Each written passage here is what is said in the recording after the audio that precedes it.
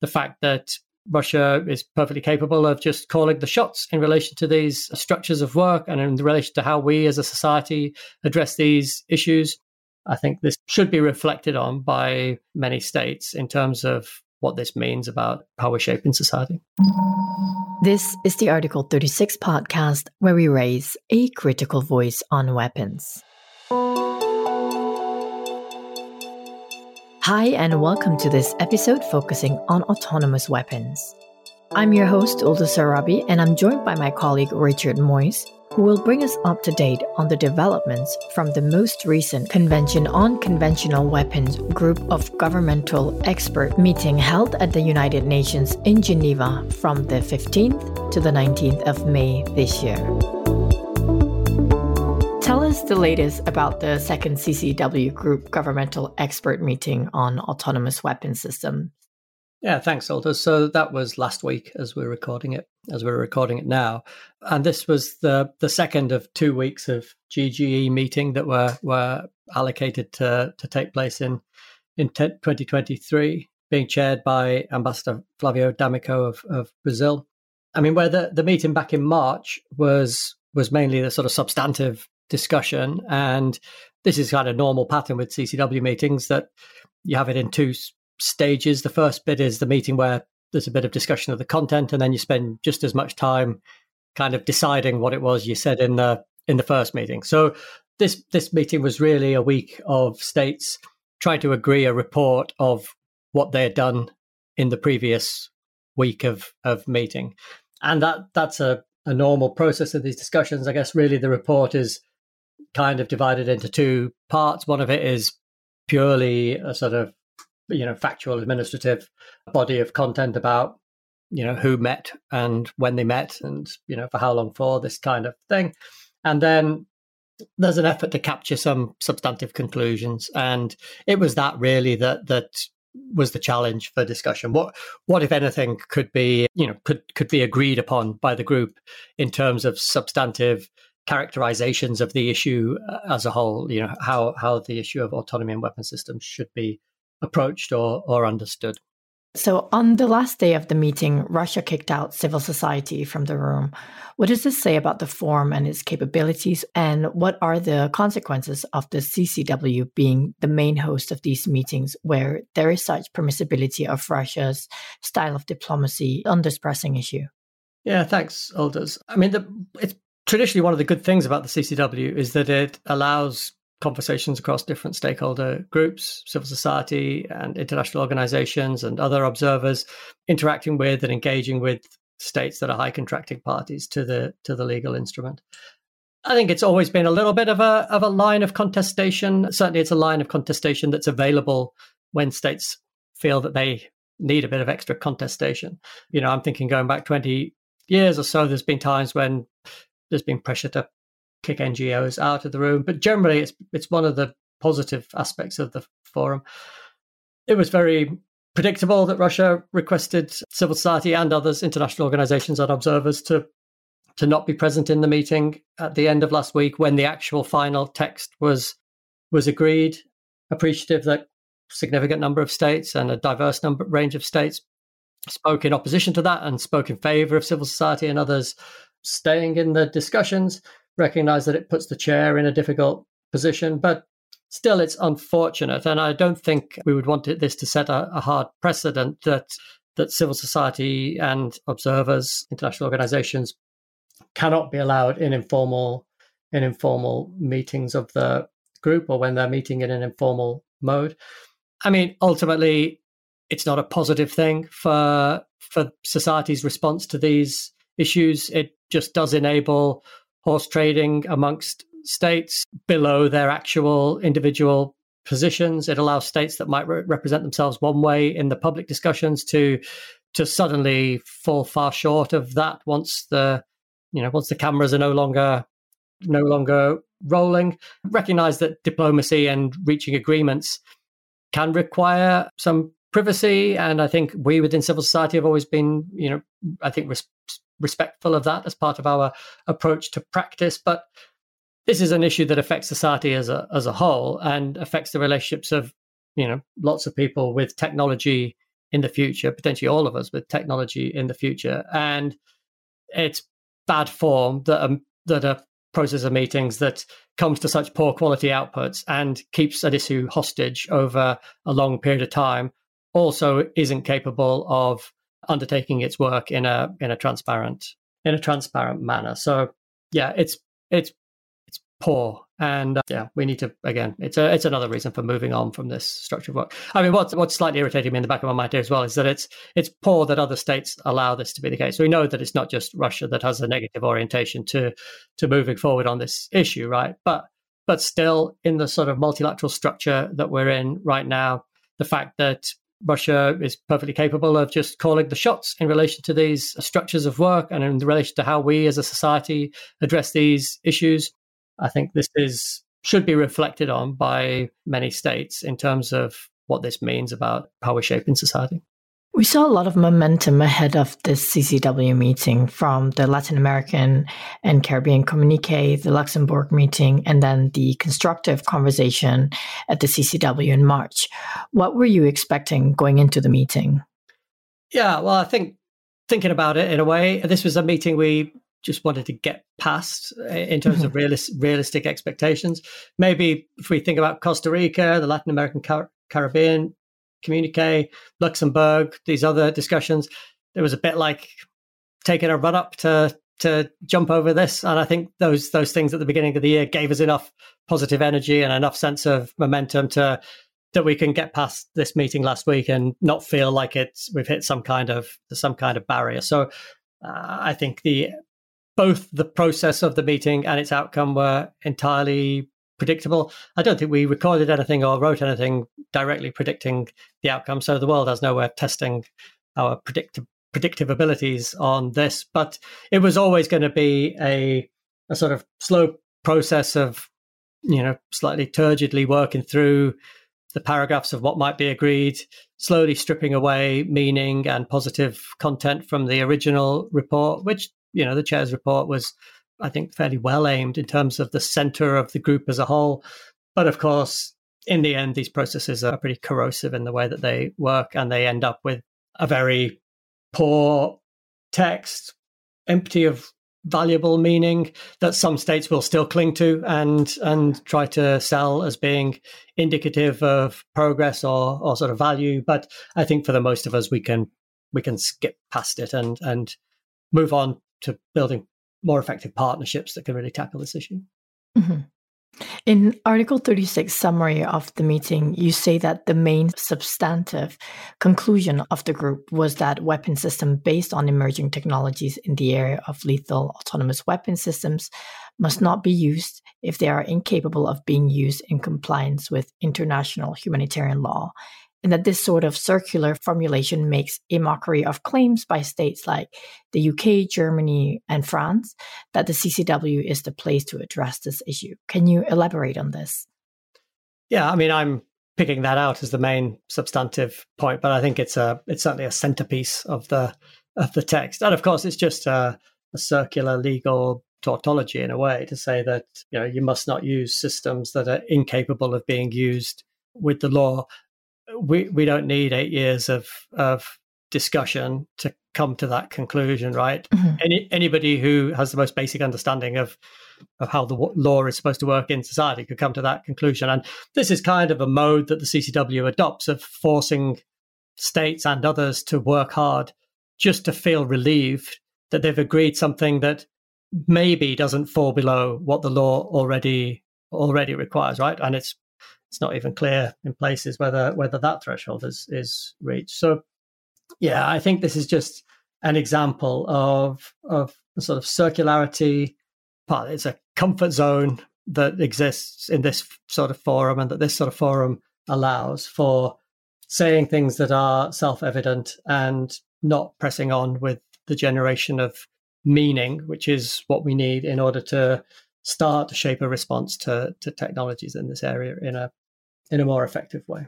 I mean, if we look at some of the other elements of content below that, the text does at least note some factors that we would agree are significant in terms of exerting control, including your ability to control the types of target that a system might engage, or to limit the duration, geographical scope, and sort of scale of a system's functioning.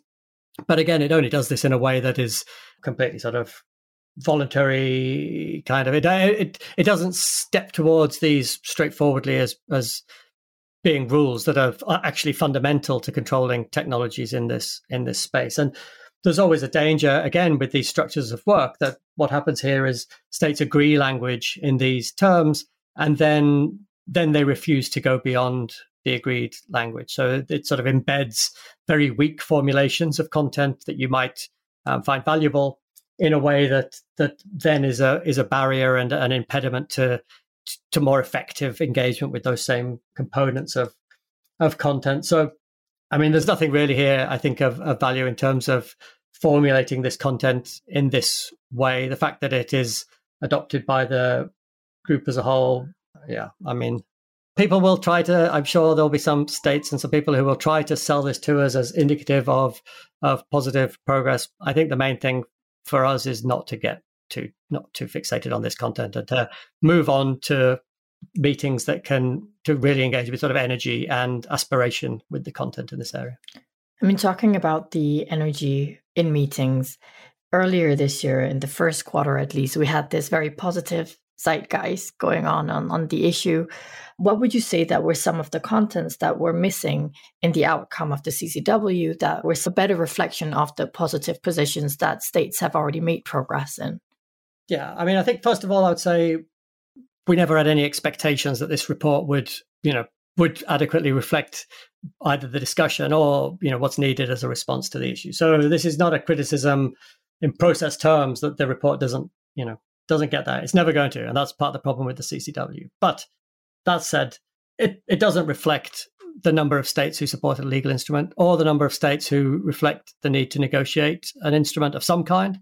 Maybe that will be reflected in the mandate the group adopts for their work next year, but it won't be adequately reflected there either. So there is a sort of sense of agreement on purpose amongst, I think, a significant number of states that isn't reflected here. In terms of some of the specific rules, well, prohibition on targeting people isn't reflected here. And that's really an area where we see key ethical, moral issues as well as legal issues. But key ethical, moral issues, they really come to the fore when it comes to systems that are engaged in targeting people directly. Issues of bias in algorithms, bias in data sets, they are really most pressing when it comes to systems where people are being processed and being reduced to data points and being evaluated as whether force should be applied to them along various axes. That's an issue of concern with respect to anti-personnel systems in particular. And that's not reflected in this text at all at present. We've already noted that, some of the key prohibition content needs to be formulated differently. And there's perhaps no point in getting into the details of how it could be formulated differently in this conversation, but clarity of prohibitions, clarity of positive obligations about how you exert control over systems in practice is something that needs to be built up. But I think it's also something where there's significantly more agreement that is recognized in the text here. So when we start to work together in different forums, in different spaces on this content, I think we'll find that partnership amongst states can be built, along those key lines. The years of discussion at the Geneva meetings in the CCW has continued to keep the movement of the issue slow, but there's been a buildup of a number of states who want to see a legal framework be developed on this issue. What needs to be done by states going ahead? Yeah, I think we need to turn to other places, and we need to build partnerships, across our community. It was really good having a regional meeting in Latin America and the Caribbean, hosted by Costa Rica earlier this year. It would be good to have more such meetings, if not necessarily whole regional meetings, but at different levels, bringing states together in different regional blocks and different groupings to put together sort of building blocks of an international partnership. I think there's plans for that this year. More expert group discussion, I think continuing to refine people's understandings of how rules on this issue could be approached and developed.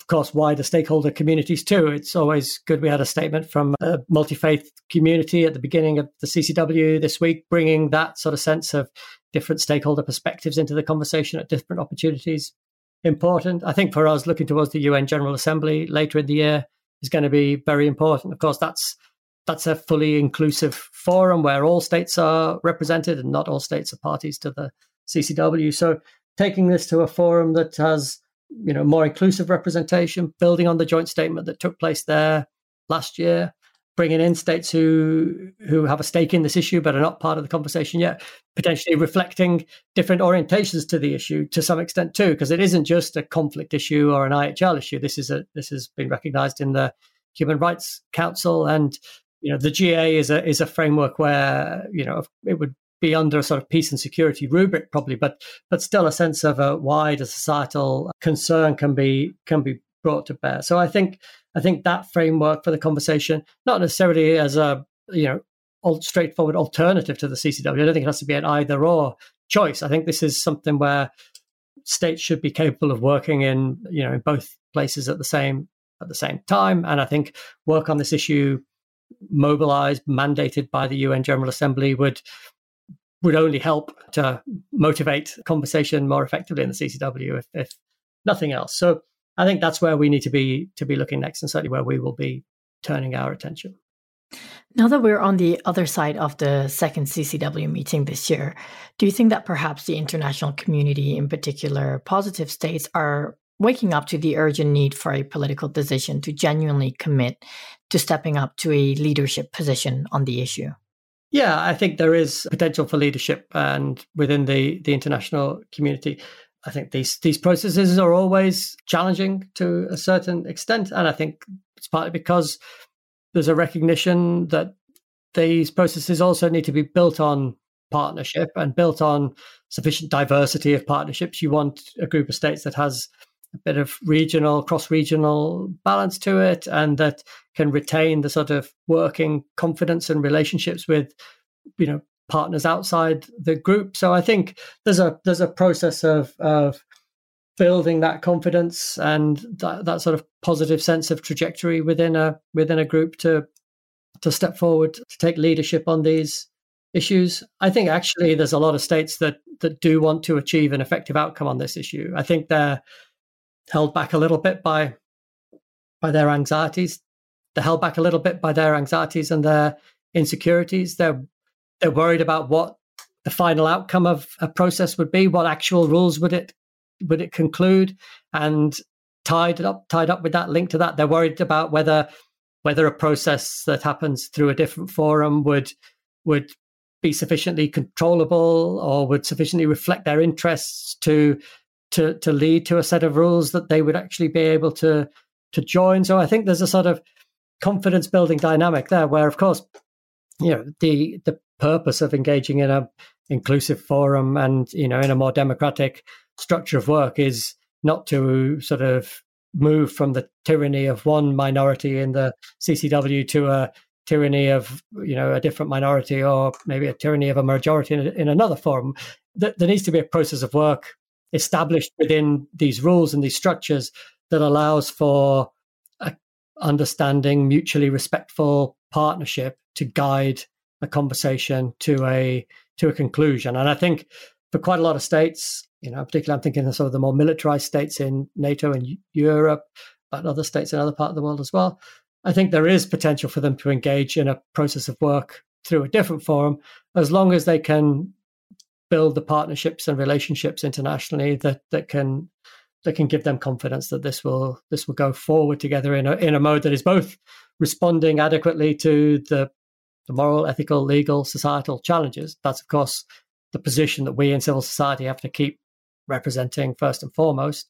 We have to keep pushing the pressure of that obligation on the discussions, but states themselves need to build partnerships, build cross-regional partnerships, and find ways to work with confidence that a mutually respectful mode of diplomacy can result in positive societal outcomes. You just mentioned what civil society should continue to do to continue to push for these partnerships, but what does Article 36 suggest that civil society do on a more, practical level as well? Yeah, well, there's an extent to which we just always have to throw whatever we can find at our own governments, right? We've got to keep our own governments, engaged on this issue, recognizing that the societal concern on this issue, that people in, not just in, specialist NGOs, but people in the wider society, technological communities, other social stakeholder groups care about these issues, right? And care about, how society develops in relation to the role of technology, computers, autonomy, and weapon systems. We need to keep mobilizing that wider social engagement, keep governments under pressure to engage in these conversations and to achieve outcomes. And we need to continue to find ways to build partnerships amongst ourselves in civil society within the campaign Stop Killer Robots as an international partnership. We need to continue to grow and mobilize our membership, but also we need to build and maintain partnerships with states and other actors, international organizations and the like, because it's ultimately partnerships that are going to be the key to success on this issue. And that's all from us here at Article 36. Please visit our website at article36.org, where you will find our updates and publications focusing on different weapon issues.